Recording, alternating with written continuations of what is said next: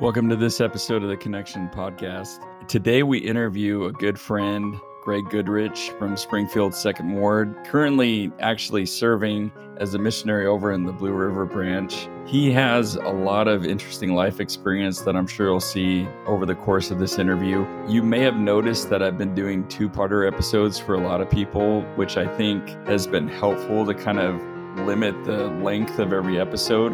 But with Greg, we decided to do a full length because really, as you see the flow of the conversation, it never really stops. And I felt it was better to just keep it as one single episode. You'll hear a few inside jokes and references that I wanted to clarify here just for people who may not know us very well.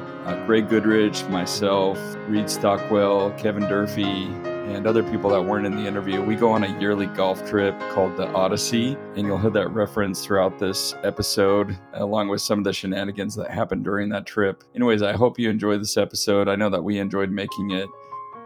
Welcome to the Connection Podcast. I'm Jason Keister, the show's producer, and we've got all returning guest hosts here. Super excited to have them on. We have also our guest of honor, that it would be Greg Goodrich. Greg, welcome. Thanks for coming on. Thank you. And our guest hosts all know Greg pretty well. I want to have you guys intro yourselves and then talk about how you know Greg. This is Reed. Former bishop. No longer bishop. Yeah. Breaking news. I was told, I called an ex today by a number of people. Hey, ex, how you doing? I think for you particularly, ex-bishop's appropriate. Ex, that's right. Expatriate, right? Greg and I have known each other just because we've been in a long time ago in the same building together at Market Street, a long time ago. But we do a lot of time golfing now. I've seen some pictures there where at least one of you had some hair. It had to be Greg. I shaved mine off in between. This is all I got. No, I've seen you with hair, Reed. Yeah, so Well, I'll show you some other pictures someday. You'll be shocked to see that's not Reed. He has hair. But Greg and I knew each other from a long time ago in just church, bouncing off each other between wards. And then he knows my brother really well. And then we got together. He showed up one time at a golf thing that we were involved in, and we've been thicker than thieves ever since then. And I've been partnered with him and also against him in golf outings. which one do you prefer? Oh, I'd rather be his friend. I'd rather be, with him than against him. Well, there was that one little time, right? There was one, yeah. I agree on you'd rather be with Greg most of the time. Yeah. Yeah, especially when he's getting those eagle putts and all that. Yeah. Just And then Jeff, you're with us too. Yep. My name's Jeff Fuller, and I'm happy to be here. I have lived in the same ward as Greg for, I guess, as long as I've been there, because you were there when I got there. So about 18 years. And I'd say we worked most closely together while I was serving as bishop, and he was the executive secretary. And as anybody that served in either of those positions may know, that's a pretty special relationship, I think. And I feel like, at least for us, it was. And just as far as the things that I learned from Greg, his friendship, and sometimes the protection that he provided me in a variety of different ways, is protecting my time and my family It's and my sanity sometimes. Secretary Right? there, Yeah, absolutely. Yeah. And I just love and respect him a great deal. So I'm excited to talk with him today. Cool. Great. So we'll start out with the icebreaker, a fun question today, and then we'll get into our normal stuff. We were talking about Greg's favorite beverages here, and I wanted to ask you guys, what is your favorite beverage to just chill out with at the end of a long day or whatever? I can start with mine, and you guys are going to laugh at mine, so we'll just go with that. But my favorite, I don't know why, man. I just grew up thinking that soda, particularly caffeinated soda, was bad, and so I always felt a little edgy drinking Mountain Dew. Yeah, I always did. And so for me, like at the end of a day golfing or snowboarding or anything I like to do, I'll have like a sugared Mountain Dew, and that's like a treat. A sugared one. Yeah, it has to be sugar. sugared. Yeah. Yep. What about you, Reed? Well, I grew up in Southern California, and they just started making this one grinder place we like going to. They started making cherry Coke there. Oh, a grinder place? Grinders. Like hoagies? Like Subway sandwiches, but these are Italian grinders, so you get a big sandwich. Yeah. Yeah. I'm not Keep even, going. I'm not even Yeah. going to follow that one. Yeah. But anyway, so it would be cherry Coke. And I mean, with real cherry juice, they pour it in. And so I love real Coke. I thought you were like going Mhm. back in time to like the Make soda Coke. jerk and a soda Well, fountain. no, we didn't have that. No, they didn't. No, You're not just a that old? private place. Well, They he would could put be cherry. that. Almost. Yeah. 60s. Yeah. Yeah, late 60s. And then it was just, so I like cherry Coke. So I don't mix it that way. I'll get a little cherry Coke in with my Coke. So, Right. but Just a splash I'm of a cherry Coke drinker, not a Pepsi, even though I'm sucking on one here. I'll, Yeah. we'll get by. Yeah, It's- we'll get by. You know, it's a- limited options at the Absolutely. Keister household. So I'm going to have to yeah. bring a box. There's actually Yeah. quite a few options. Just none of them are Yeah. Coke related. weird stuff right? like what Yeah. Jeff's drinking. Yeah. What about you, Jeff? I would say also a Coke. Although in the summer, I think of Mountain Dew as like a fruit juice, which maybe you shouldn't say out loud, right? But it's a treat too. So, but I would say right now it is like anything that has like full sugar because Yeah. I'm at that age now where my metabolism doesn't work as well. And so I try to drink more like zero sugar sodas. But now if I get something that's like the real stuff, Yeah, that's a treat. the real stuff. Yeah, no aspartame. Yeah. What about you, Greg? Growing up, Coke was king. We had at one of the drive-ins that we used to frequent, they had what was called a zombie. And, I'm already into it. Yes. Yeah, tell me more. and Yeah. it was Coke on ice with rum extract. Oh. And I developed quite a taste for that. But then I got away from Coke after my mission. And stuck with the rum. I straightened out a little bit. No extra. Got rid of the caffeine. You know me pretty well if you can say that straight out. But then Coke came up with Tab. Oh, And yeah, Tab that's right. and rum extract was, if I needed to That's chill more like out. Dr. Yeah. Pepper. Yeah. Tab. Wow. That's and taking now me it's back. How Something. he dated. Yeah. He went beyond Grinder. Well, Tab did exist I when I know. was a I kid. remember Tab. Yeah. Yeah. Yeah. now it's a Diet and Lime, Diet Pepsi and lime, and I can chill with that real well. I thought you were going to say Mr. Pibb. I feel like you chill pretty well. The drugs help. Okay. And that is part of the story. There was We'll get into Uh, pharmaceuticals later. Yeah. I had to learn to chill. Yeah. And it's taken a lot of years. Yeah. And it was lorazepam that helped me learn to chill. Hmm. Yeah. One of the questions you'll be asking, what are some of the stories? And teaching my body to learn to do things right is Yeah. that is a lifelong quest. Yeah. Right. Cool. Yeah, it's a journey we're all on for Yeah, sure. it is, and we can all learn from each other too.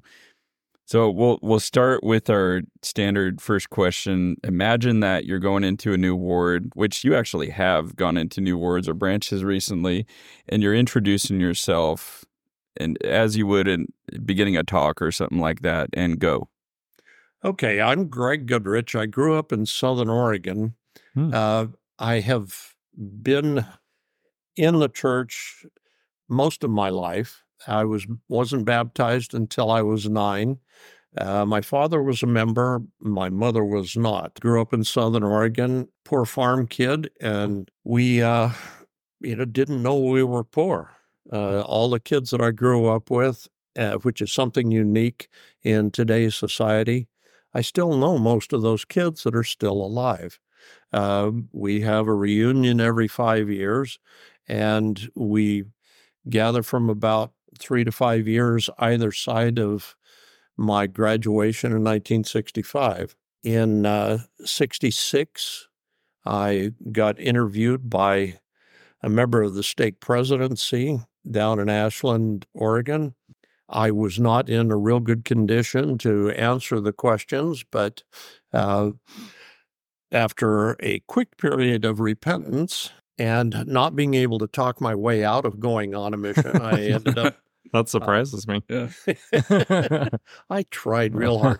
Vietnam was going strong then, and I told my bishop, I said, well, would it be fair for me to go on a mission and have somebody, get hurt or die in my place if I hadn't gone? It just took the wind completely out of my sails. He says, Greg, stop it. The Lord wants you in his army first. Then if you need to be in your nation's army, it'll work out. And that's exactly the way it worked out. Earned my first real paycheck at 12 years old. I think probably the greatest lesson I was never taught at home was how to quit. A lot of people talk about the lessons they were taught. I just have to say that in our family, that's the one lesson you're taught from the top or never taught, is how to quit.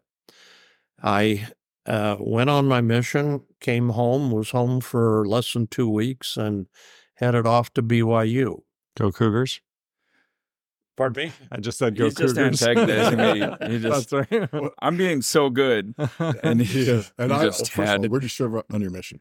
I was in Virginia, North Carolina. It was called the Central Atlantic States Mission.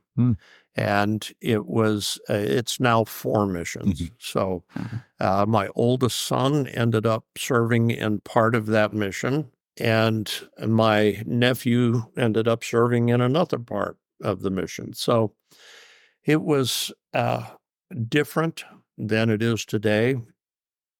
It was the Deep South, and it was the Bible Belt. It was a new language.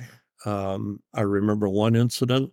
We were out following up on I don't know how they got it. I think the people had been in Salt Lake and signed a guest book or something, and we got it. And they lived way out in the middle of nowhere. And we found them. They were a lovely family, but they were just moving to another state at the time.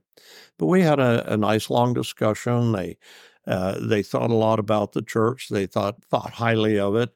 They enjoyed their time in Salt Lake. And we kind of got directions when we left, but they didn't make sense once we got out and we're really talking back roads. So after we'd wandered for about 20 minutes, we saw an old farmer, and we pulled up beside and said, "Sir, we're headed into Raleigh.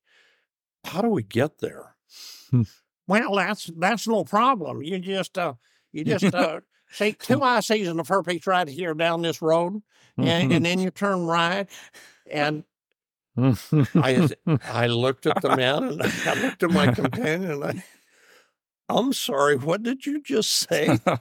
"Well, 2 eyes in a fur piece." "And what is that? Pray tell."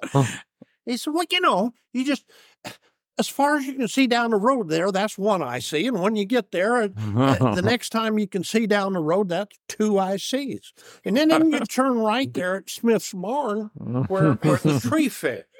Where the tree fell. "And when did the tree fall?" "Well, I don't know, about 20 years ago." "Well, has it been bucked up and gone?" "Well, yeah, but the stunk's still there." Well, okay. That's great. We made it back, and it was a wonderful learning experience. Part of the mission was in Virginia, and we were at a member's greenhouse one day. She said, "You wouldn't be related to Forrest Goodrich, would you?" It turns out I was. He'd been in the mission and had been part of their growth in the church Cool. 30 plus years before. So it was, apparently Goodriches get to go out there occasionally. We've got 3 generations at least that have been there. Coming back from my mission and going to school, I got into pilot training, and in pilot training, I had to grow up an awful lot. I was married at the time with 2 kids, and decided that was a pretty fun thing to do.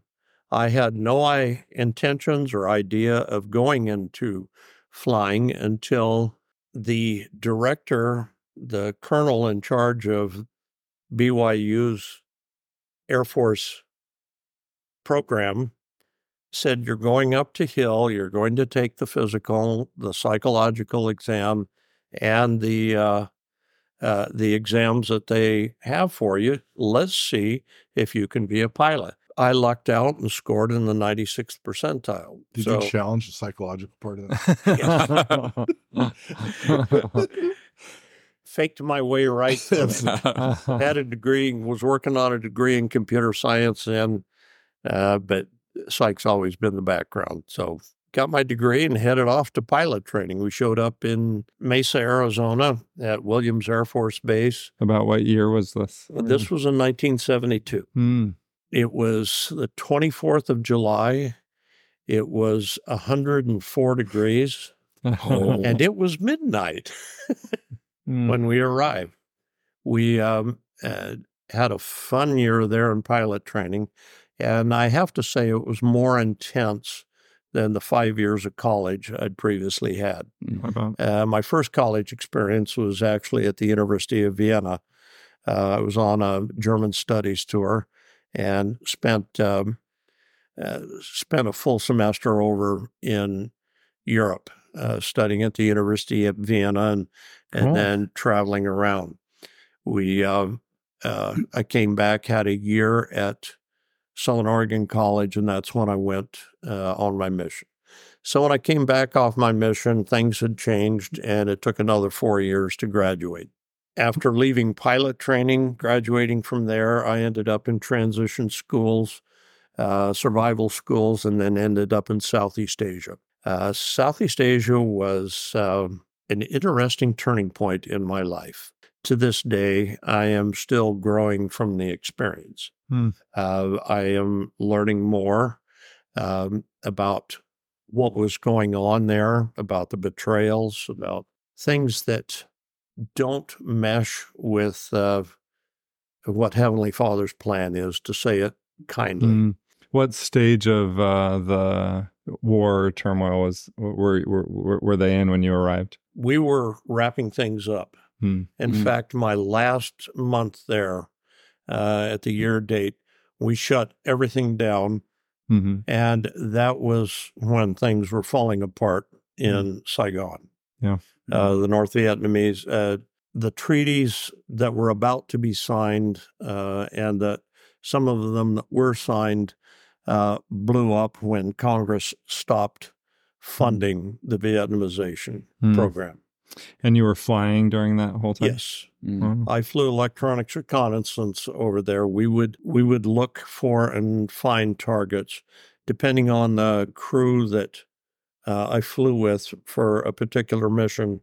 We would go looking for specific targets. For instance, the Christmas of 74, we switched to night missions, and I got most of the night missions.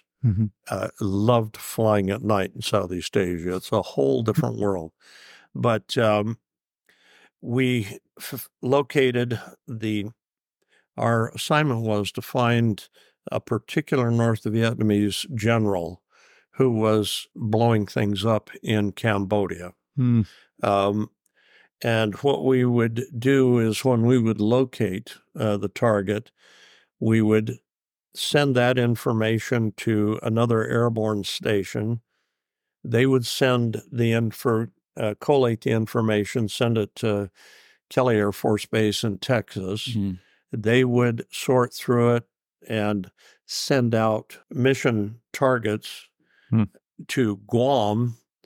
And as we were crossing the border going back into Thailand, the B-52s would be coming in feet dry, coasting in into somewhere in Southeast Asia. And we missed him the first night, but we got him the second. And so were you flying AWACS at that time? Or no, it was electronics reconnaissance. Actually, the planes were old EC-47s. And as soon as we were done with them, they took sent them to Clark, tore all the radios out of them. they're probably still flying today somewhere. Share with me a little bit more about just what that means for those of us that maybe have no idea what those letters and numbers mean. Okay. Like how many people would be on a plane with you? At least 2 out of 5 of us here. Welcome, Kevin Durfee, by the way, who just joined us.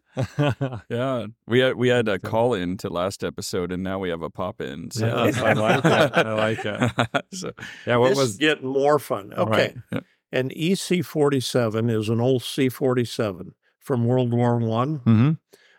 Anytime you see pictures of paratroopers jumping out of Right. airplanes, those are C-47s. The newest one that I flew was 2 years younger than me. Mm. Okay. The reason we were using them was because they were such a stable platform. Right. How many men could fit in one plane, or how many did you normally fly with? We usually flew with 2 pilots, a navigator, and anywhere from 3 to 7 radio operators. The 7 was very seldom because that was just too much weight. Those were the heavier of the airplanes, and we only had 1 or 2 that could accommodate that much.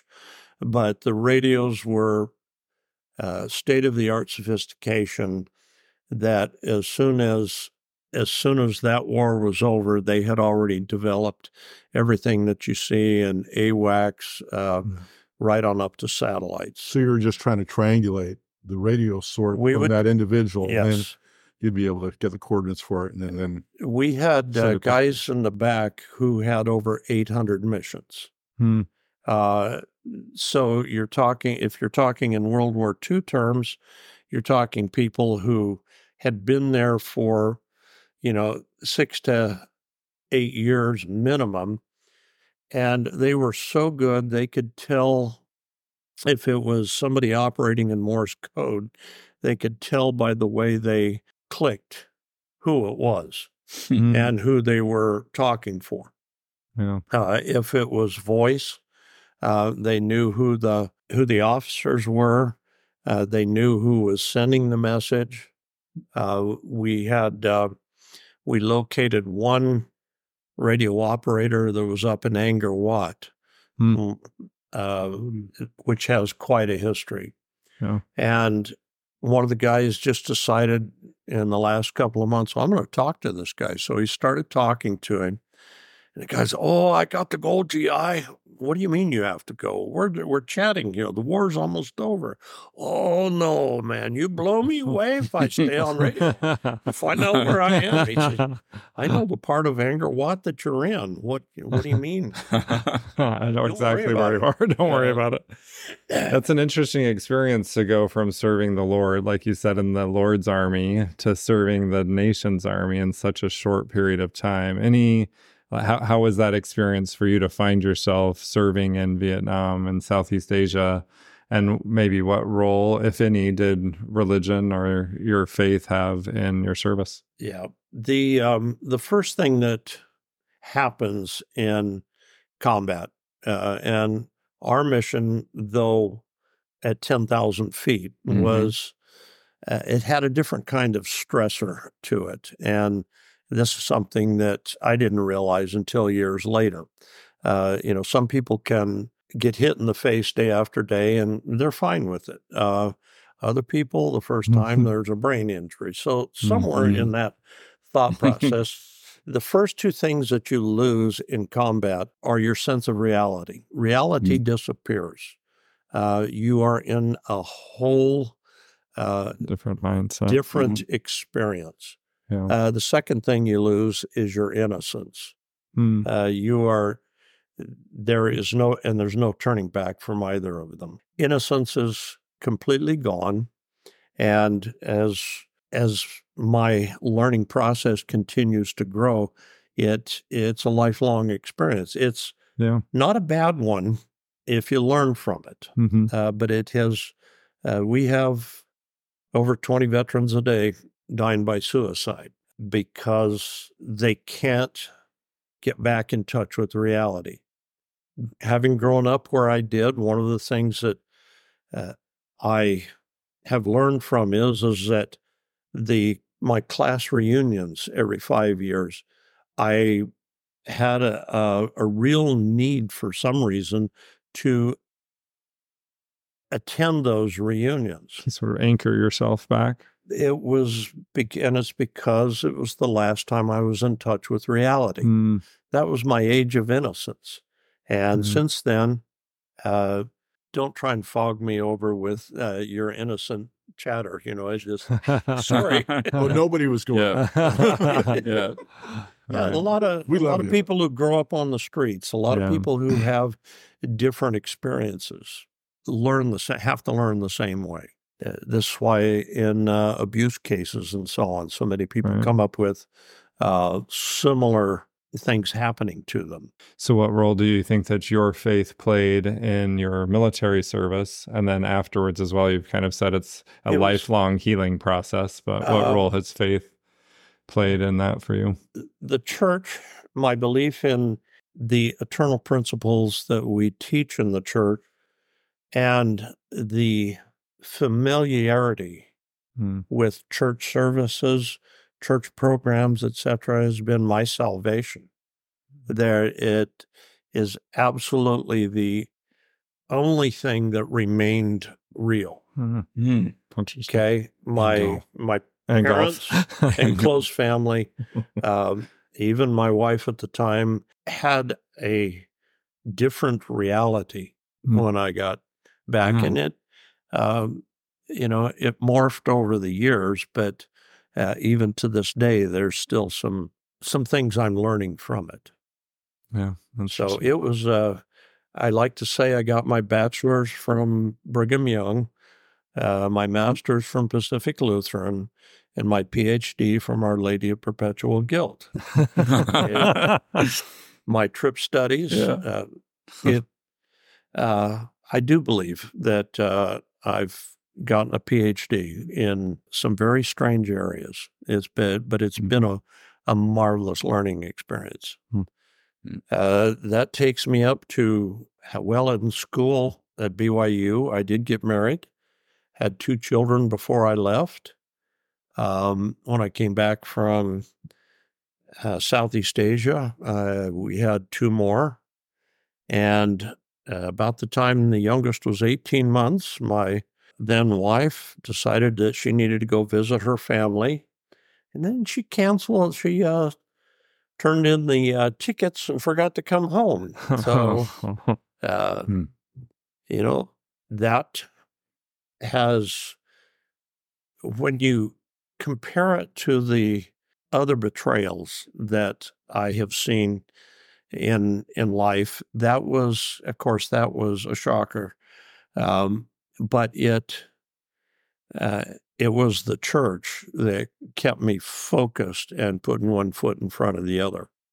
That and my family having never taught us how to quit, what could you do? Keep on going. Well, it had to be something deeper than the church, because your faith obviously had been anchored deeply somewhere that made you fight through that. So what do you think the core of that was? Yeah, as much as anything, it was the familiarity with the church. And yes, that and the church's doctrines. What the Savior taught is true. What the prophets have taught is true. Sometimes it's a hard pill to swallow when the prophets say something. But then you see things like the proclamation. When you have lived during the era when blacks were given the priesthood. Well, of course, we fought a war that was as much about bringing together men of different colors and different backgrounds. Some of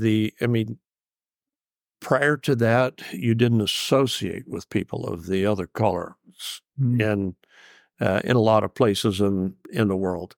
In Oregon, it wasn't a problem because we had sundown laws and you never got to meet these people. But if you met a Mexican, he was probably living in a tent down the street, working in the orchards around the house. In Vietnam, there was no color. Yes, there was color. Yes, there were some differences, But when push came to shove, there was one man in one of my main teams that we flew with, 885 missions, I think he ended with, a black gentleman that we didn't know it. I mean, he was an amazing man.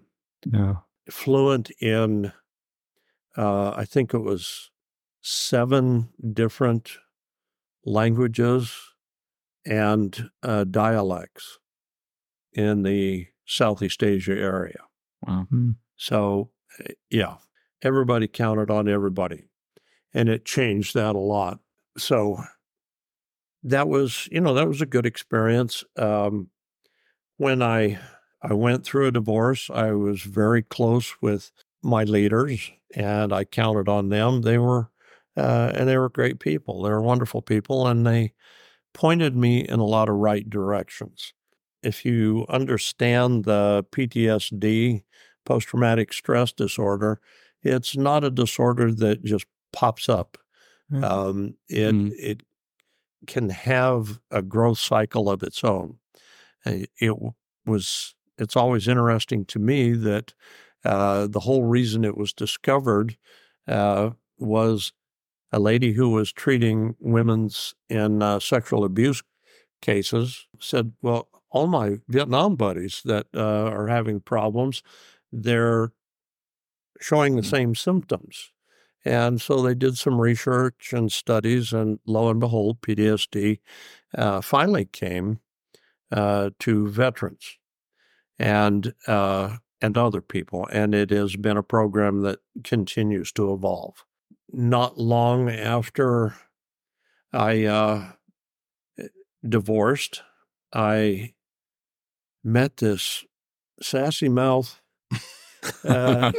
little Jewish girl at work. You know this is being recorded. Yes, I know this is being recorded. And she met a country bumpkin, and somehow, while we worked together. And I think the only reason we worked together was, well, I know it is so that we could get together. We started pulling pranks on each other. They were fun. Our first date was very interesting. I took her to a place called Alice's Restaurant out of Rainier, Washington.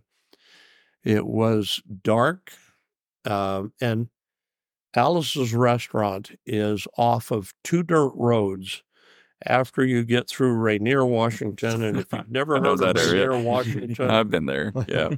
Okay. Yep. Yes. She didn't know where you were taking her. Is that what you're saying?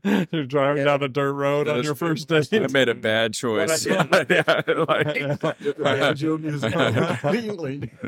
So she's, I didn't know it, but she'd pulled one of her high heels off, and she had it. She was ready. And I pulled over to the side of the road and said, I wonder if I'm going in the right direction. Then we saw a couple of cars. Out I went, and there's Alice's Restaurant. And that's when she finally started to... she put her shoe back on. Yeah, exactly. So she could run fast. Being Jewish, I think it took a full bottle of wine to calm her down. But, it was a date. It was starting over. And a friendship grew, and we ended up married a few months later. It happened pretty quick. Began another story. Mm-hmm. Before we were married, we had talked at work an awful lot about the church. She kept asking me questions, as a good little Jewish girl will, ask a lot of questions. And one day, after I was tired of talking, I said, what religion were you raised as? And she says, oh, I'm Jewish. I had a roommate at that time that had played for the New York Yankees, and he'd kind of fallen on hard times, but he was a comedian. He was one of the greatest guys. Funny too. I remember coming home and telling Les, I said, Les, got a problem. She's not a Christian, she's a Jew. I got to change my entire Approach. teaching technique. You don't teach a Jew like you teach a Christian. You have a whole new set of laws that you have to revert to. Mhm.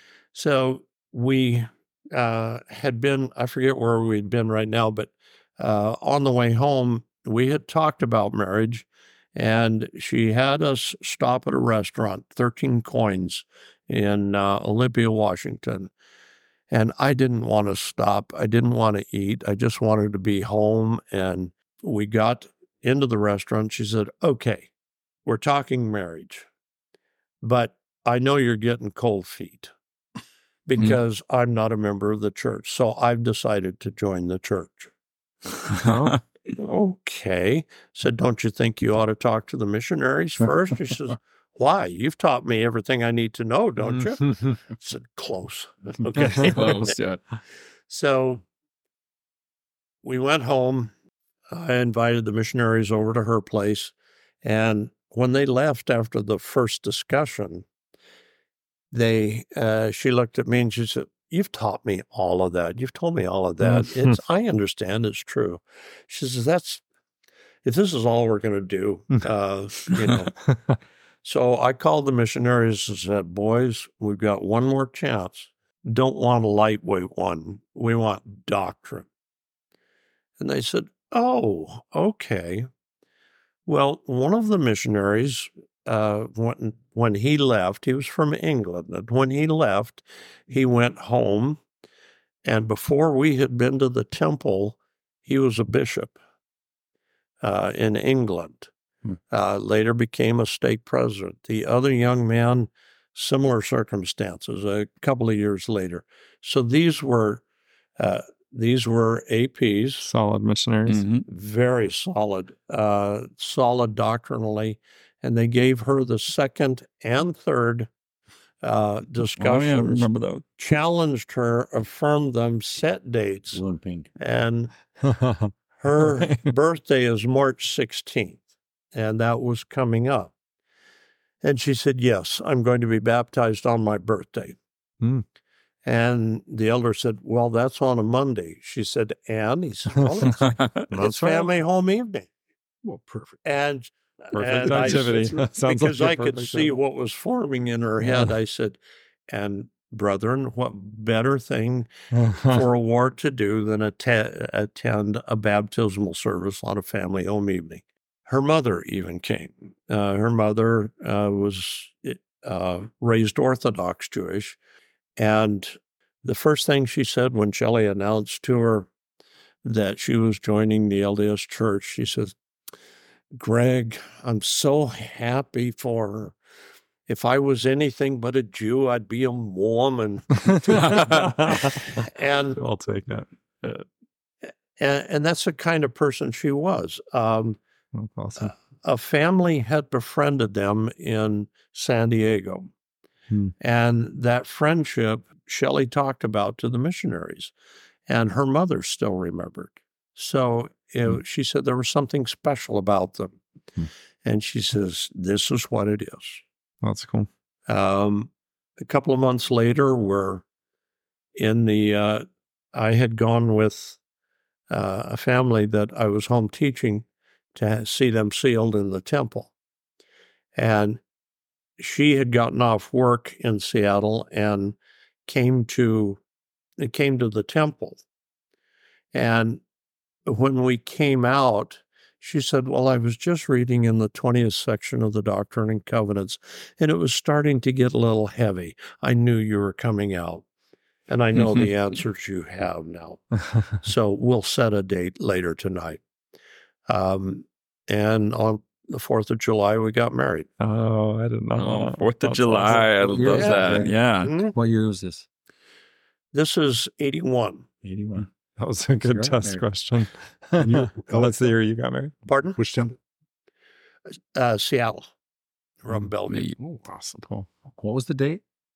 July 4th. July 4th, 1981.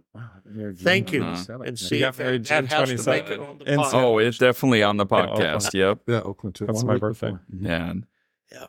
We're so this year is 43 years. Yeah.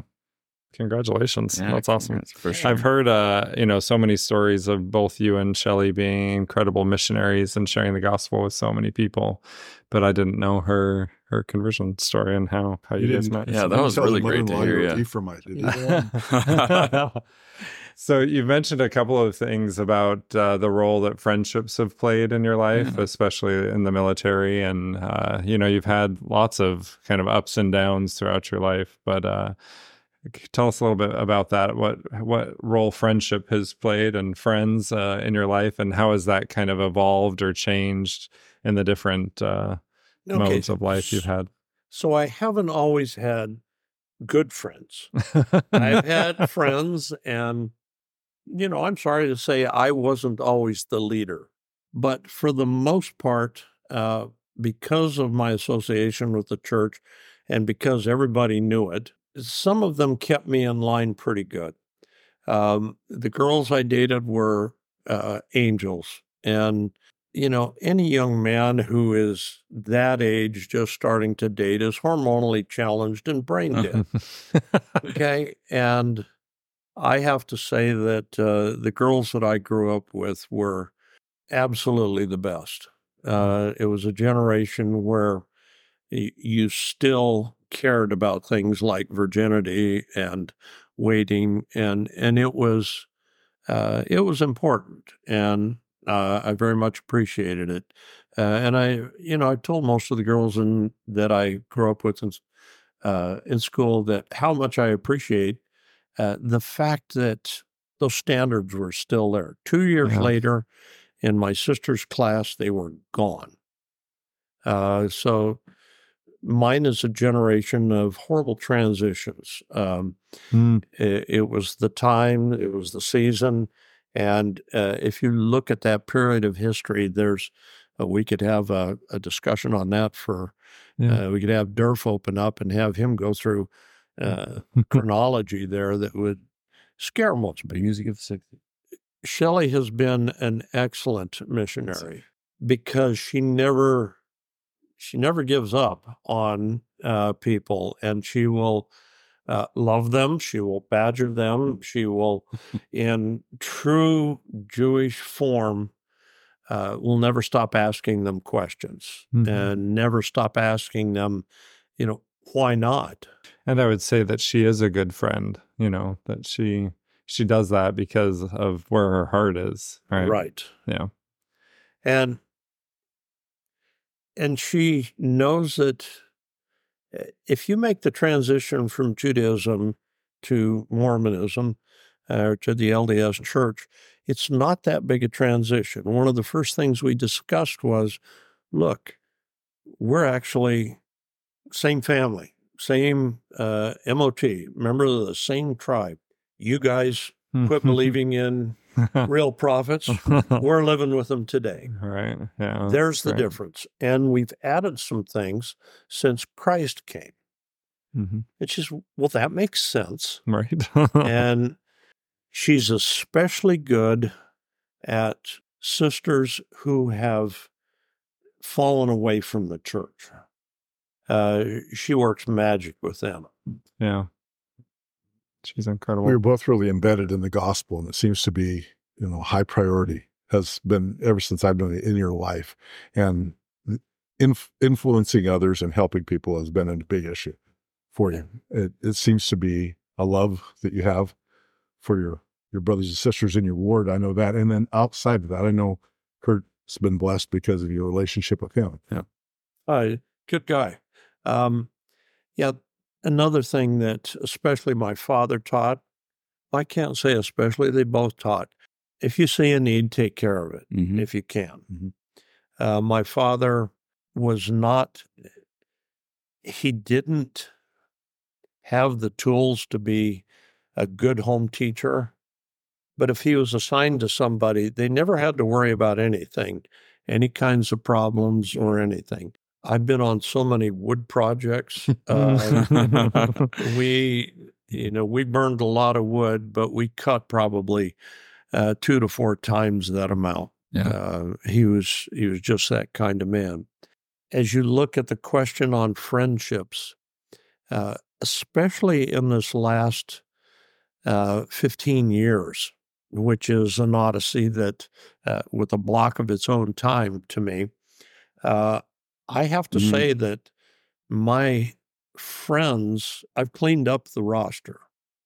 I don't associate. Which you have to do sometimes.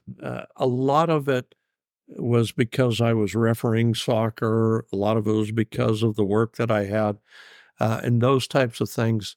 But I have found that your friends, in spite of you, will help you improve or devolve into a lesser person.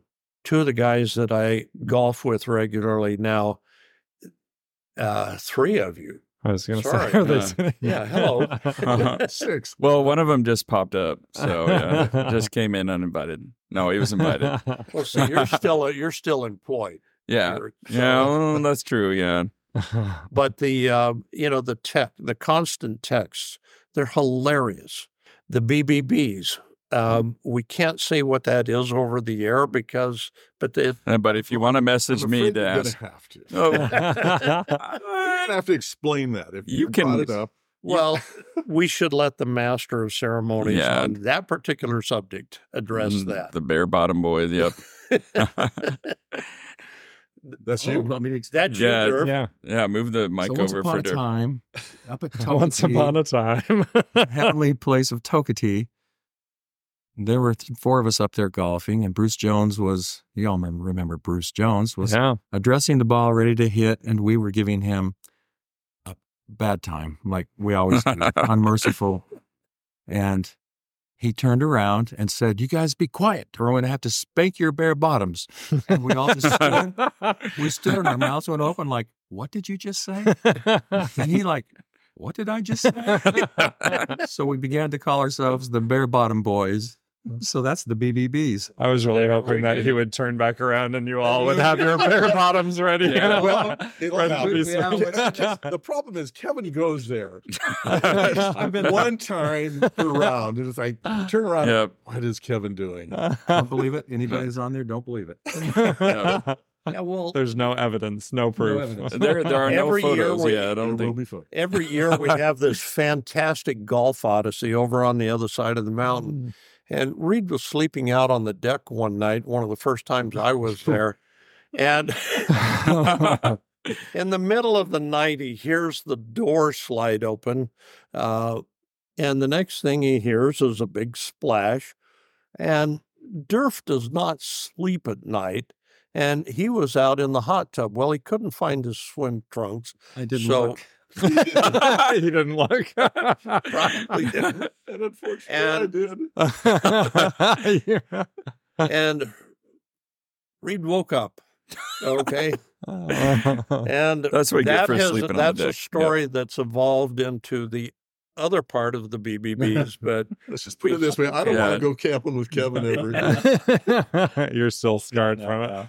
Well, ever since your episode, Kevin, I think everybody's kind of wondered how you make that transition to the hot tub and back and forth to your bed every That is night. true. So, That made it into your episode. Yeah, exactly. Yeah. Yeah, I sleep indoors now and upstairs. And you never Well, we leave got a your lot more room. room in You the. talk about Yeah. PTSD. Holy Oh, I had a towel True. until I got in. Actually, this is a good conversation, though, guys, because if you really read in the news the last 5 years or so, really since COVID, especially, health officials have actually said we have an epidemic of loneliness. And one of the most searched terms in Google is how to make friends.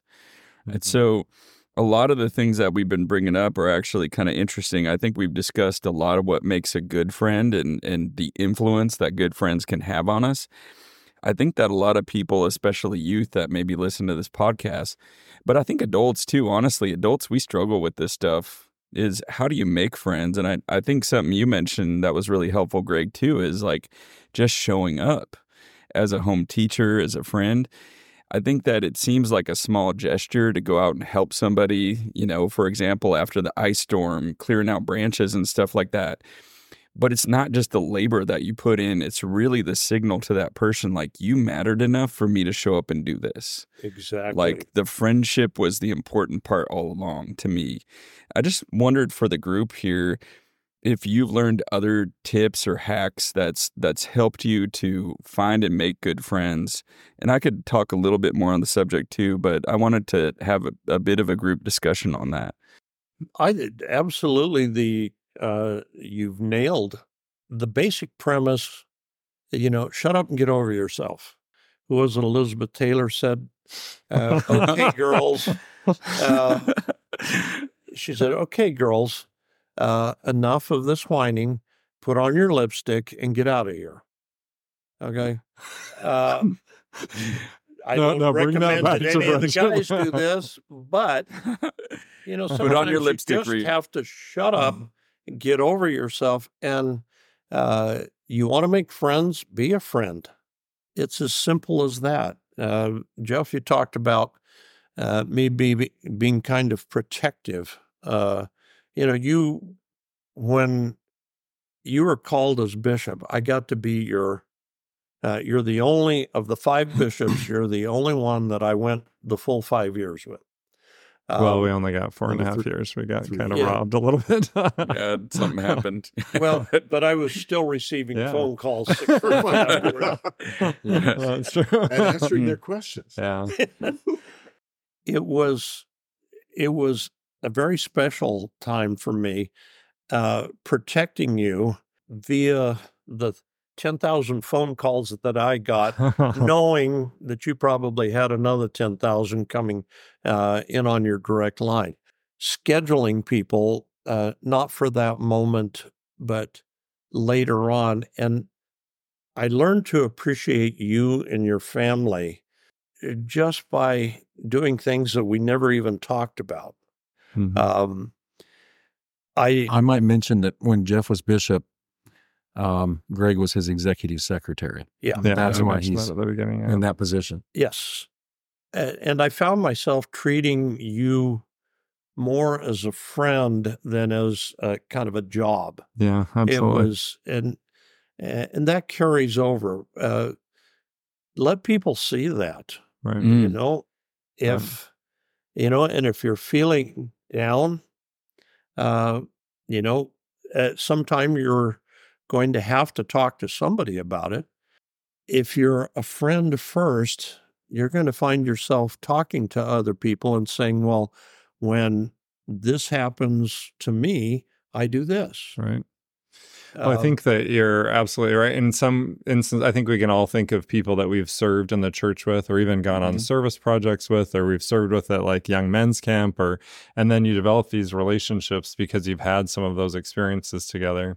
I think one thing that I've learned is that you have to schedule time for friendships, right? I think I look at, just even the last decade for myself as my kids have been teenagers and really involved in things. I've had, some fairly demanding responsibilities in church or in my work. And you can get lost in all of those things. But I think it's important to make time for friends and for friendship. And I'm not saying I do a very good job of that, but I do think it's important. I think it's okay to take that time to do that. I mentioned in one of the podcasts that I just listened to today, Jordan's wife, and she was talking about, make sure you do that.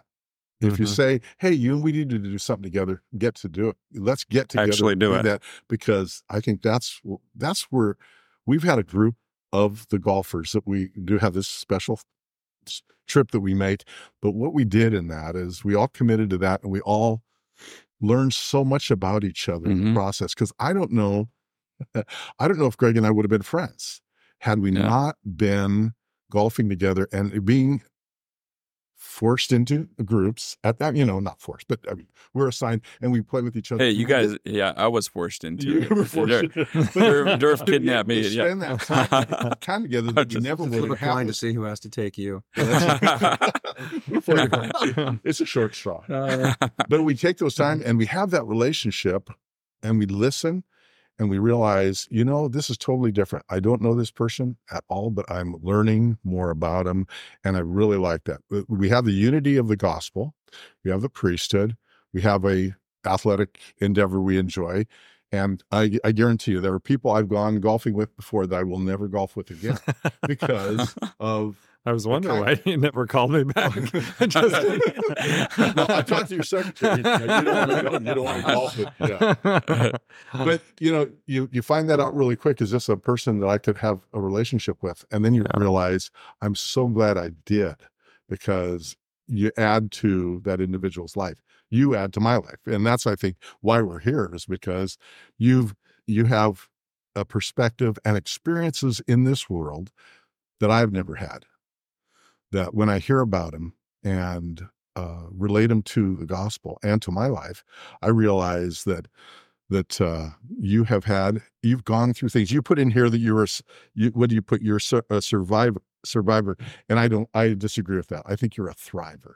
I think you've survived many things and gone through that.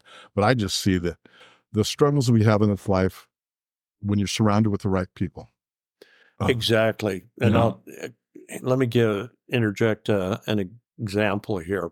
I mentioned the 22 a day that we're losing. This is a horrible statistic. When you were first called as bishop, I don't know if you remember that trip over the mountain. I got in maybe 2 words. Reed, how you doing? How's it going, Bishop? And he talked for 2 solid hours. He was going faster than I was. I inhaled twice. Maybe. Yeah. And then just before we got there, he collapses asleep, but just the fact that he talked about what he was talking about had to be cathartic to him, because I finally saw him relax. Okay, as much as Reed ever relaxes, he relaxed. At that particular time, there was I had a real crash going on. In my veterans group, we check in with an overall score of 1 to 10, anger, anxiety, depression, and pain. And and the depression comes in waves, and sometimes it comes clear out of the blue. It had for me at that particular time, but listening to Reed, I thought, and I didn't even have to think about it. All of a sudden, my burden was gone. And friends, just in sharing, if you're just sharing with somebody, just chatting with them, and you're talking positively, it's a moving experience for anybody who's listening. And that time lifted me out of a very grand funk until we started playing golf. Well, Jason, that is good. That's a funk. There's no return. No return. Jason and I were just talking about this a little bit the other day. We went on some visits with some of his ward members, and we were talking with one of the young men in his ward. And I think one thing that I think is important that we're hearing from some of our general authorities now, at least in some of the trainings I've been in, is just that importance of male friendships, of men being vulnerable, of talking about spiritual things, of talking about, sensitive things, or, just opening up to each other a little bit more. And I think, communicating, talking, right? And I just think it's important. I think that not only is it valuable, but like you said, kind of hearkening back to the, the epidemic of loneliness, or this horrible statistic about our veterans and losing 20 of them to suicide each day. That, if we can open ourselves up, if we can also be on the lookout for each other and, taking care of each other, I think it's really important. I think so, totally. And I think we will see a movement of that, actually. I think that the current time we're in is demanding that of us as men, to be able to open up to each other, to get that support.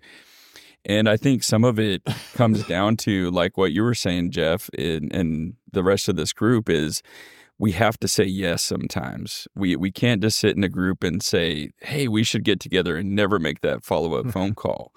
We need to get out there in the elements with other men. We need to open up our heart to things that we care about. And in those settings, we're going to naturally talk about deeper things sometimes. I mean, I know we do it on our golf trips. Yeah. Yeah, it's not all superficial chat. We talk about the important stuff. I think that's a really important thing. And like you said, with some of the discussions we've had on those golf trips have been so deep, so spiritual. I mean, we've had some real kind of come to Jesus moments there that we've had to talk about things that were. We talk about wearing clothes and that too, but it's powerful stuff. That's some real conversations. I come home from those trips feeling truly uplifted. Which when anybody would take a photo or see the photo of this group and go, "Whoa, who are these knuckleheads?" Well, Kevin, especially at Crooked River Day. Yeah. Yeah. Well, there's so many hidden stories here. That takes us to the colored shirt. What did you put down here? What color was that? It's all right. Optic yellow. I think we blinded people. That was our goal that one time. Is we had these. Bright you could see these shirts in a dark room and ruin your optics forever. All right.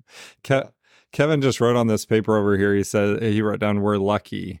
And I think that's true, but I also think that you've been intentional about it, right? Like, it's not just luck, but it is that action. And, you know, I mean, you're lucky to be in the same environment and, you know, have the connection that you have. And that's absolutely true. But you've also all made the choice to take time for each other, to listen to each other, to be present in each other's lives. And, you know, that takes some intention and some purpose. I remember from my youth, we used to have ward projects.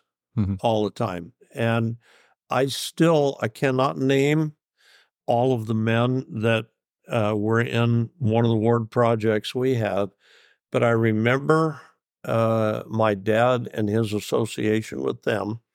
And I remember, because I was one of the, if not the only young man there, how they treated me. And I think, you know, this was a time where men weren't open. A lot, but the bonhomie between all of them had the same effect.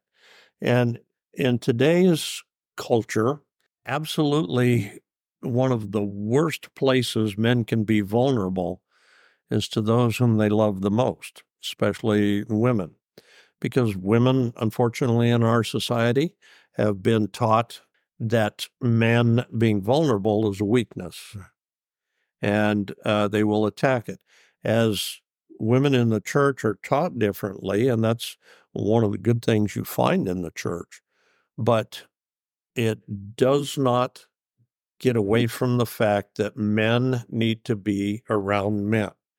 Boys need to be raised by men. They need to be smacked around. They need to, you know, they need the physical side of it. Jordan Peterson talks a lot about that. That's one of the components that's missing, is that men need to be around each other to be able to grow and become truly better men. Is that they need to have that example and understand that there's those times of weakness and strength, and that we go through that, and that we'll grow from each other in that process. Not, you know, like you said, not call somebody a sissy because they, you know, whatever. Well, I think too, you're just calling to something that's very natural and part of who we are. I think that there's something very true and real and special about being a boy, right? I just look at, you know, I was just with Stetson, my counselor, and we were looking at his boys wrestling in the front row, and I was like, those are two boys right there. That's awesome. You know, and it's just, there is something about that. And as a boy, we seek the approval of first our father and then of other men. And I think that there's something incredibly important about being validated with other good men. And we need that. Yeah, even when you're 70 years old, you still need that. You know, exactly. Because, well, speak for yourself. Some of us are real far from 70. Yeah, we're still. Jason just hit 40. Just hit. Crossing into that bracket, man. But yeah, absolutely. Yeah, right. It's vital for us, and I think, you know, and it's somehow, as Kevin said, he wrote down, we're lucky we're not. We are truly blessed to be able to have the gospel with us to teach us that's been consistent throughout. It really has. Throughout the doctrine and principles of the gospel, that's there. But society, which is rampant with mistakes, we have to realize that and step away from that and say, let's do what works. Let's do what's Right. proven itself for eons now, and go back to that, because when we do, it clears things. I mean, let's talk about that. You talk a lot also about PTSD and the psychological effects of war and those things in life. And your too, divorce. but everybody gets one way or another. Is that, do you feel that the gospel has been the source of healing, and your relationship with the Savior? How does that play into the great progress you've made? Okay. Thank you. Sorry, not a And loaded that you are question. making. Yeah. If you look at the basic 12-step program of Alcoholics Anonymous, it starts with the serenity prayer. And, for people who are looking, the entire serenity prayer, the whole thing, not just the first couple of lines, needs to be read. In the first, I think it's 9 steps, God or a supreme being or a higher power is mentioned. You can't recover from anything if you do not surrender to a higher power. I chose no matter how it happened, I chose right. I chose to thank my Savior for the opportunity to heal. I don't, the wounds, the problem, that's an opportunity. I don't think at the pearly gates we're going to be asked if we were good boys, because we weren't. Okay, we were boys. All right, but we're going to be asked, what'd you learn? How'd you learn it? What did you pass on? Whom did you influence with this? Who influenced you? We've got a little book of life over here that we're going to mark their name down too. And as the challenge to me is not where am I, but what am I learning? So one of the questions, what are you learning now? I think, what a wonderful question. And I think it's a question that sometimes before interviews, a little soul searching there wouldn't be a bad idea. Thank you so much. And I love that discussion about friendship. And I wanted to turn some time over to Durf, who stopped by mid-show. By the way, thank you for coming, Durf. I wanted to go back to before we move on here, like you just wrote down about friendship, like we're lucky. I just wanted to know more of your thoughts there. Well, I think we're lucky for a lot of reasons. We're blessed, like Reed said. We're blessed with families. We're blessed with a church family. We were discussing at the time friendships with peers, and in that way is when I was thinking that at our age, because we're not boys anymore, but we still are, we can't play football or basketball or do those kinds of things where we roughhoused, but we can play golf and we still trash talk even more than we used to with the other stuff. And we just have a camaraderie, and in our lives, it balances everything else. And because of that, we are lucky, I think, to have that. Yeah. The friendship is important. It's healthy, and especially healthy friendships. We talk about our little trip each year, but we don't talk about 2 or 3 times, or 2 times at least, maybe once a week, that we head up to Tokati also during the year. But when we go up to our little odyssey, it is interesting because there are 8 grown men there, most people grandpas. Bishop Keister's not. He's a daddy. Nope. Hopefully not a grandpa. That would be new information. But Yeah. And even a great-grandfather. And a great-grandpa. And at that time, it's interesting because we do have gospel discussions. We get ready to go golf each morning, and before we open the door to go out and golf, we just say, okay, who's going to say the prayer for the day? I mean, that's a unique thing in this day and age, and it's a wonderful thing. So blessed and lucky to have that part of our lives be balanced, because I think that's an important part. It's healthy. Yeah, It's I think healthy. that part balances on life. That's where the balancing Yeah, comes absolutely. from. That having that is probably one of the more, not most, my wife and wonder about that if I. But one of the more important things is to be able to have intergenerational relationships. Jason's 40 years old. Greg's 74. Are we there? 76. 77 this year is Okay. Odyssey. All right. And what's Oh, so awesome. cool is you get different perspectives, and those Yeah. perspectives are so helpful. Because I remember when I almost remember when I was 40. It's so long ago. It's a long time but ago to have for you. Jason talking about the issues that come up in his life as a bishop, as a dad, as a husband, and as a worker, doctor, and the things that go on, it just really makes you look at your life and see, as Kevin said, a lot of the blessings that have happened and the things that have happened, the luck you've had of being in a certain place at a certain time, having an opportunity to experience his life and your life, and just realize that this is the most wonderful school that you're in. And I could just say, I would do this all over again, this life, because it's a huge blessing. It's going to serve me so well when we get to the other side.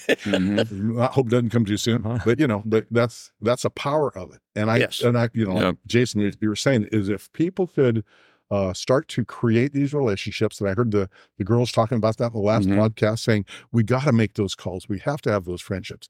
Absolutely. Yep. My wife buys me new golf clubs. She wants me to hang out with you guys. That's weird, right? No, she gets it. She understands that that's going to help me. Right. And if it helps me, it's going to help her. Yeah, I think oftentimes we think anytime that we're, especially for those of us that are still working full time and might have, callings that take us away from home quite a bit, sometimes it's hard to think about sacrificing a night a week or something like that to go and just hang out with your buddies. But I think it's going to make you a better father. It's going to make you a better husband because that other part of your life is also being fulfilled. And it's hard to do sometimes when you're in the thick of everything. It is hard. I remember when we were young, for us, it wasn't like it is now. We had children at home, we had jobs. So what we did is we would go up to McKinsey, which was 10 minutes up the river. Yeah. Meet at 7 a.m. Reed was already out with his guys at 5:30. At 5:30. And we would just go 9 holes. And so by 8:30 or 9, we were home for the rest of the day Saturday. And that was all we did for the whole week. With a big grin on our We were face. home at the same time. The kids were waking up. The wives were happy. Yeah. We got our little But as we've aged, got to figure we it got out. more time. So, But that's kind of what we did. But you also establish those friendships and relationships earlier, right? Which I think is important. Yeah. It is. It's very much a part of our service. We serve ourselves to make ourselves better, and it's not selfish. It is.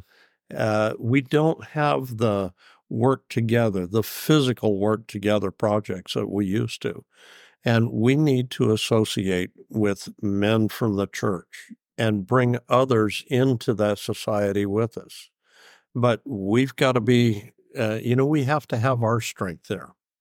We get done with golf or skiing or something like that, and I am so chill at the end. It's hard to stay awake. Yeah. Durfee can't stay awake. He very seldom drives back. I'm awake in the middle of the night, though. So. That's right. That's true. He makes up Standing for it. over Yeah. you in your sleeping bag. Well, speaking of, I've appreciated our time together when we do go golfing. And you just get something from each person. I think from you, Greg, one thing that you've taught me in your life experience is you have learned to slow down and appreciate things too. And one thing, the last time you and I were golfing, actually, I think we were in Central Oregon. I believe we were at Crooked River Ranch Golf Course. So we were talking about, and you said one thing that helps you is you will just, in a setting like that, you'll just slow down. You'll appreciate the beauty around you. And it helps you with a lot of different things that you've dealt with in your life. To just sit back and notice, it brings you calm. And I just appreciate that lesson from you, among other things that you've taught me. Well, thank you. Heavenly Father has blessed us with a world that is, if you start looking at the beauty of the world, you cannot deny that there is a creator. We stopped 20 times the other day just to let the sun on our backs or our faces. I thought you were going to say to go to the bathroom or something. That would be me. Yep. Glad. We don't talk about those things. His blood is that big. Right. Mine's that big. But it's true. When the old saying, sometimes you just have to stop and smell the roses. Why? Because it really smells good and your body needs it. If your body's happy, your mind is happier. And what things can you do to make yourself truly happy? And our odysseys are at some of the most beautiful places on earth. The smells, the sights, the feel. Yeah, we're up at Blue River today, and you could smell the golf course. Well, that's what you said. That's what I said you should have a T-shirt that says, "It smells like Tokatee." Yeah.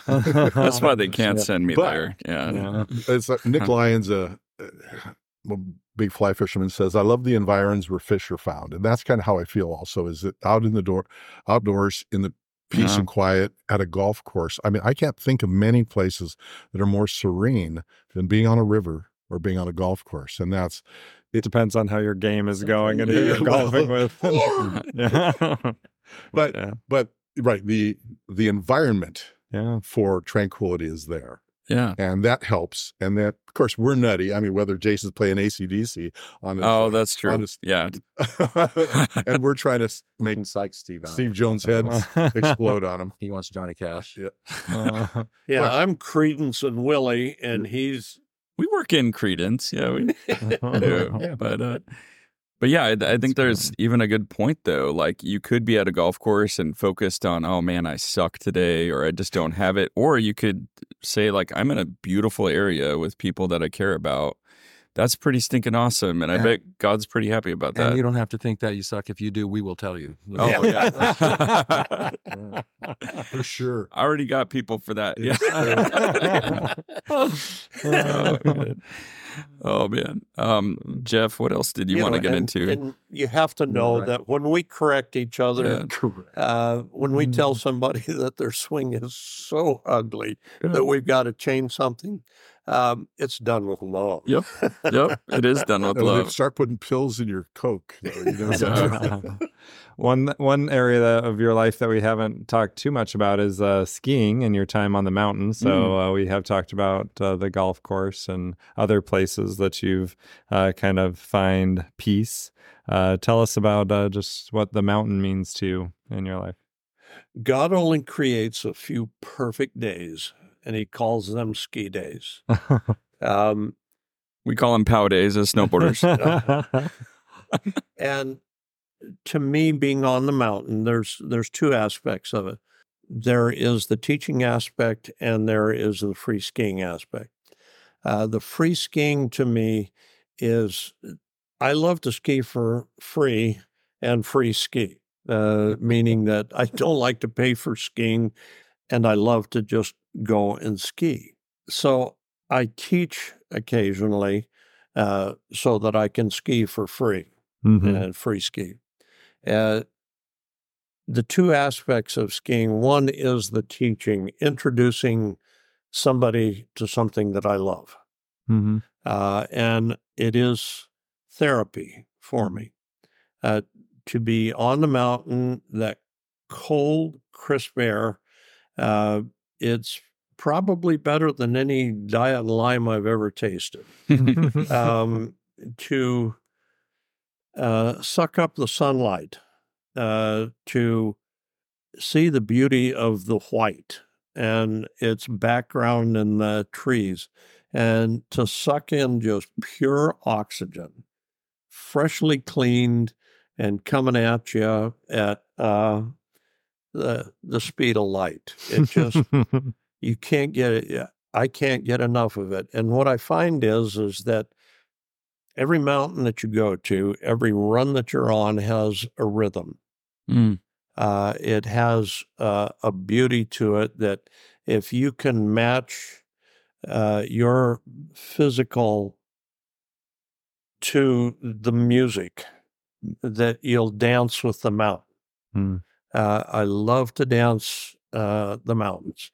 If it's powder, that's beautiful. great. If it's speed, I have a hunger for speed. I will freely admit I am an adrenaline junkie. And And cowbell. I've seen him on the mountain a couple times. I can attest. Yeah. I've tumbled at that speed. I've watched him go by. I am turning 77 later this year, and I keep telling myself that I'm not going to go as fast. Yeah, But at right. 235 pounds of quivering passion on fast skis, it just happened. See, I thought you were supposed to go your age in miles per hour. Is that not true? Remember your prophet, 100 years old, and they just got him off the mountain, 5 Just years a couple ago? of years ago, yeah. And he didn't go easily off the mountain. He loves it, understands exactly what you're talking about. Yep. And there is a calmingness to being in that, in that environment Mm-hmm. that is very special. And then there's seeing people that you've taught, whether it's in the small business colleges or junior colleges that I've taught in, or whether it's on the mountain or swimming, soccer, whatever it may be, to have those people come back and say thank you because of your philosophy, because you taught us to dance. Here's my family here. Yeah, sharing a passion. Oh, that's cool. Sharing a passion Yeah, that's with cool. someone and having them pick it up and go is a treat. Mm-hmm. Yeah. I express that same philosophy to most all of my students. And I've got 2 little girlfriends, 5 and 9, that their parents bring them to me because that's part of their life now is skiing. Yeah. And and I get to ski with them. Mm-hmm. So What's interesting about all of these experiences, I think, that you've shared is just that, like the human connection, like being outdoors in nature, like amongst God's creations. There's just some themes that are there that like really resonate with me. And I think, just being away from so many of the distractions of the world, getting away from the noise of the world around us, and really focusing on good relationships with good people that make you a better person, and enjoying this incredible world that God's created for us that help us to feel of His love and His presence in our lives. So thank you for sharing those. if God loves us so much that He would let us be here, what choice do we have but to share that? Yeah, Cool. I love that. I actually, on the topic of our common thread of friendship, connection, you also recently had an honor flight that I'd like to talk about a bit. If you could share that story. A lot of us as your friends, we actually wrote letters too for that honor flight that hopefully you received them. But Yes, I did. I thought I'd thanked everybody for that. I think you did. Yeah. But what honor flight is there are associations. We're blessed with the South Willamette Valley Honor Flight Society, and it's a huge endeavor, and they take veterans.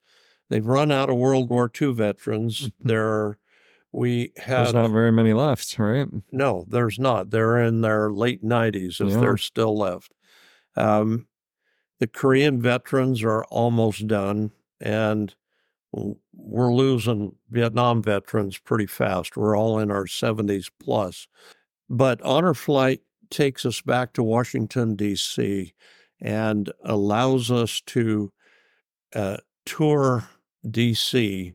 in a way that is refreshing. We get to go to different memorials, the World War II, the Korea, the Vietnam memorials, to go to museums, the Air and Space Museum, the Lincoln Memorial. Been there before. It is, I can't go there without being moved. Yeah, that's incredible. Arlington Cemetery, the changing of the guard. Tomb of the Unknown Soldier. Pardon? Tomb of the Unknown Soldier, right? Yep. Yeah. And it, the Tomb of the Unknown Soldier and that whole experience, I could not be emotional. Well, you knowing who that represents and maybe that they were some of your fellow brothers. Yes. And it's not just one person there. They have put other people there, and they are unknowns, but they're known to us. Yeah. It's like the Medal of Honor winners. I've never met a more humble group of people, never listened to more of their podcasts, their testimonies, whatever, their talks, whatever. None of them accept it for themselves. Bernie Fisher was an Air Force Medal of Honor winner from Idaho. I heard him several times, and never once did he talk about himself. He said, I represent at least 10,000 others whose sacrifice was more. Yeah. Well, I want you to know that you are our example and hero in many ways because of what you've done and how you've lived your life and what you've gone through for us. We appreciate that so much. Absolutely. It's important for us to have that relationship with you because of those things also.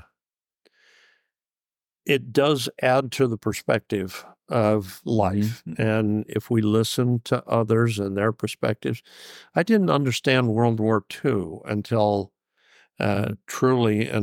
later in life when, you go back and you study the histories, you study some of the generals, some of the battles, some of those things. Go back to the Civil War.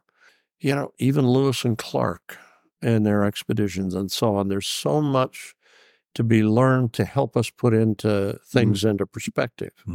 And that history has made some of the vicious things that I found out about my particular war, it's made it meaningful.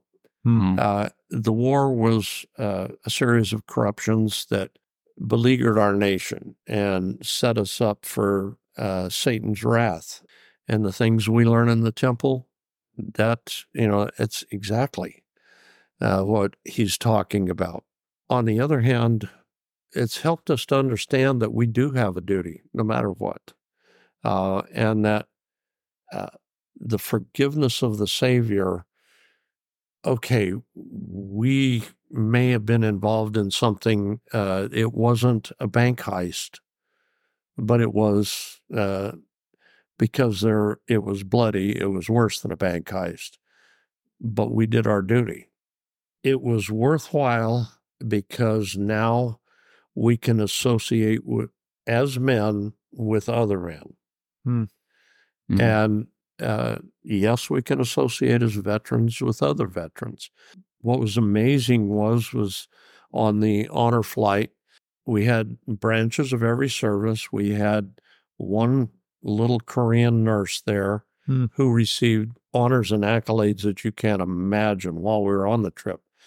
Sweetest lady there ever was. She had been a nurse, an Army nurse, and she was amazing. A lot of Vietnam veterans and a lot of Cold War veterans. There was not one argument that I heard, and we met honor flights from other places. And for the Vietnam veterans, for the first time in 50 years, all we heard any place we went was welcome home. Cool. Even at Arlington and the changing of the guard, the things that happened there, we honestly felt like we had come home. Finally, after this many years, Yeah. right? Well, Yeah. because To how they hear were that. treated Yep. in Vietnam when they Oh, yeah. first came back, it was course. anything but that. Yeah. You know, I was called a baby killer just last year, okay, in reference to that. Oh, you're one of those baby killers, huh? You know, sometimes the wrong people do die in war. And if you look at today, yeah, there are those of us who feel that some people just need a good killing. But that's not the Lord's way. Right. And when you start putting the Lord's way in with everything else, yeah, the Lord lets wars happen. That's sometimes how he gets people to their knees. Mm-hmm. Wouldn't it be better if we went to our knees before that happened for a Sure. change? Exactly. Wouldn't it? Yep. Change the world. Yeah. Well, Thank you for sharing that. Yeah, thank you. I see a lot of check marks next to things we wanted to discuss. I don't have any further questions before we get to the last one we do every time. Do you guys have anything else you wanted to get into? No, I don't think so. Thank you for sharing. Thank you I for have yeah. one thing. Yeah, Yeah. go. One of the questions was what are you working on now?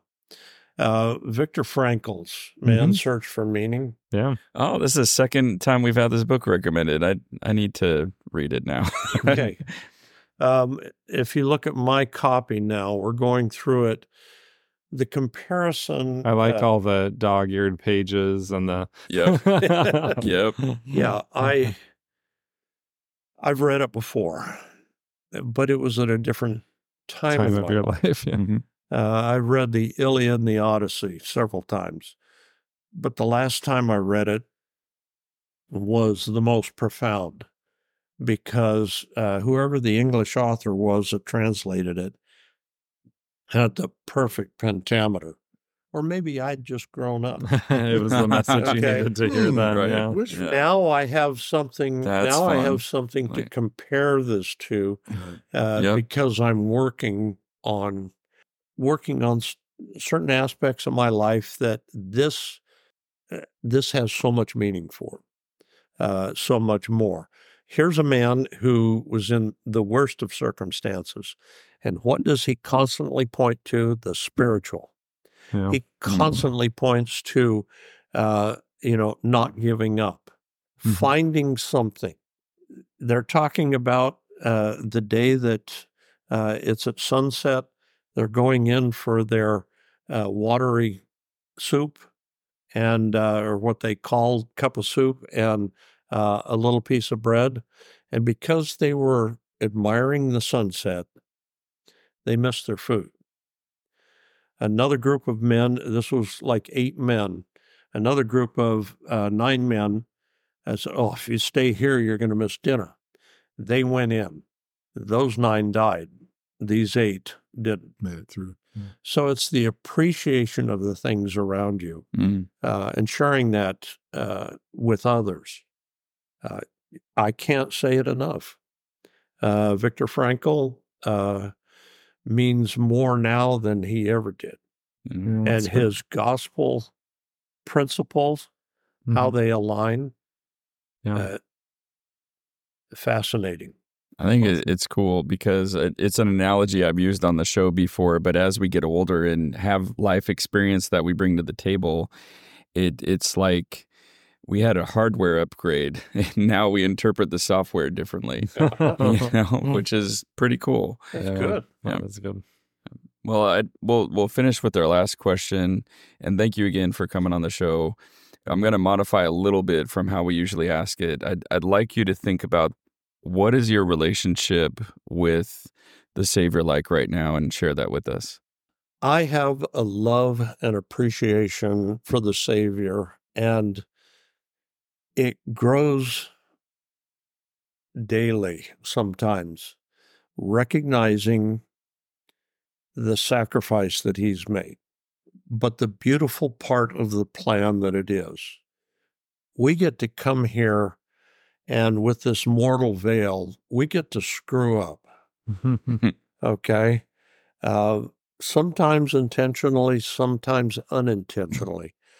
But the plan is so perfect that we have the ability to change, to become even in the smallest part, Christ-like. Everything that we've talked about here tonight, this afternoon, is what are we doing to become more Christ-like? We are associating with real men. We are being friends to those who are not nice people sometimes, and not easy to be friends with. We all have people in our lives. We all know people who it's tough to be around sometimes. You guys in your bishop's callings, you got to face some of the weirdest situations, going. Let's have a good story. Yep. Oh, that's a good summary. How prepared were you for it? Yep. Okay. But in my own life, repentance and being able to feel God, first of all, being able to feel and recognize and feel godly sorrow. I'm not happy I screwed up in life, but I'm happy I screwed up and was able to learn the lesson. Yeah. To be able to forgive yourself and to know that Heavenly Father has forgiven you, and that the price that was paid for that is paid in full. And the silly little things we have to do to partake of that forgiveness are, why not? As much as anything. And yes, I am grateful every moment of my life for the testimony I have, for the understanding I have, and for the experiences I've had and that I continue to have. Is it always easy? No. But it is now a pattern of life. I don't know how to quit. It is not in my lexicon. And I'm not finished yet. I'm not finished growing. I'm not finished living. I still got to beat Bruce Jones out of some money. There's always next. You heard it here. We have it Always recorded. next Yep. Well, thank you. And thanks for this time. That was, it was good for me. I appreciate it. We hope you enjoyed this episode of the Connection Podcast. We are coming back soon, guys. We have an interview with Stetson Bear this Sunday, and we have several other great interviews coming up. We have finally gotten our new sticker in, and we're going to do a pop socket as a couple of promotionals. If you want one, come find me, or just show up on the set someday, and we'll totally hook you up. This promotional item, many people who are diehards of the series will know about the butterfly, and then the butterfly with the jackhammer, as referenced in Tina Marchant's episode, Reed Stockwell's episode, and then several others. Anyway, till next time, guys, take care. Thank you for being listeners. Bye.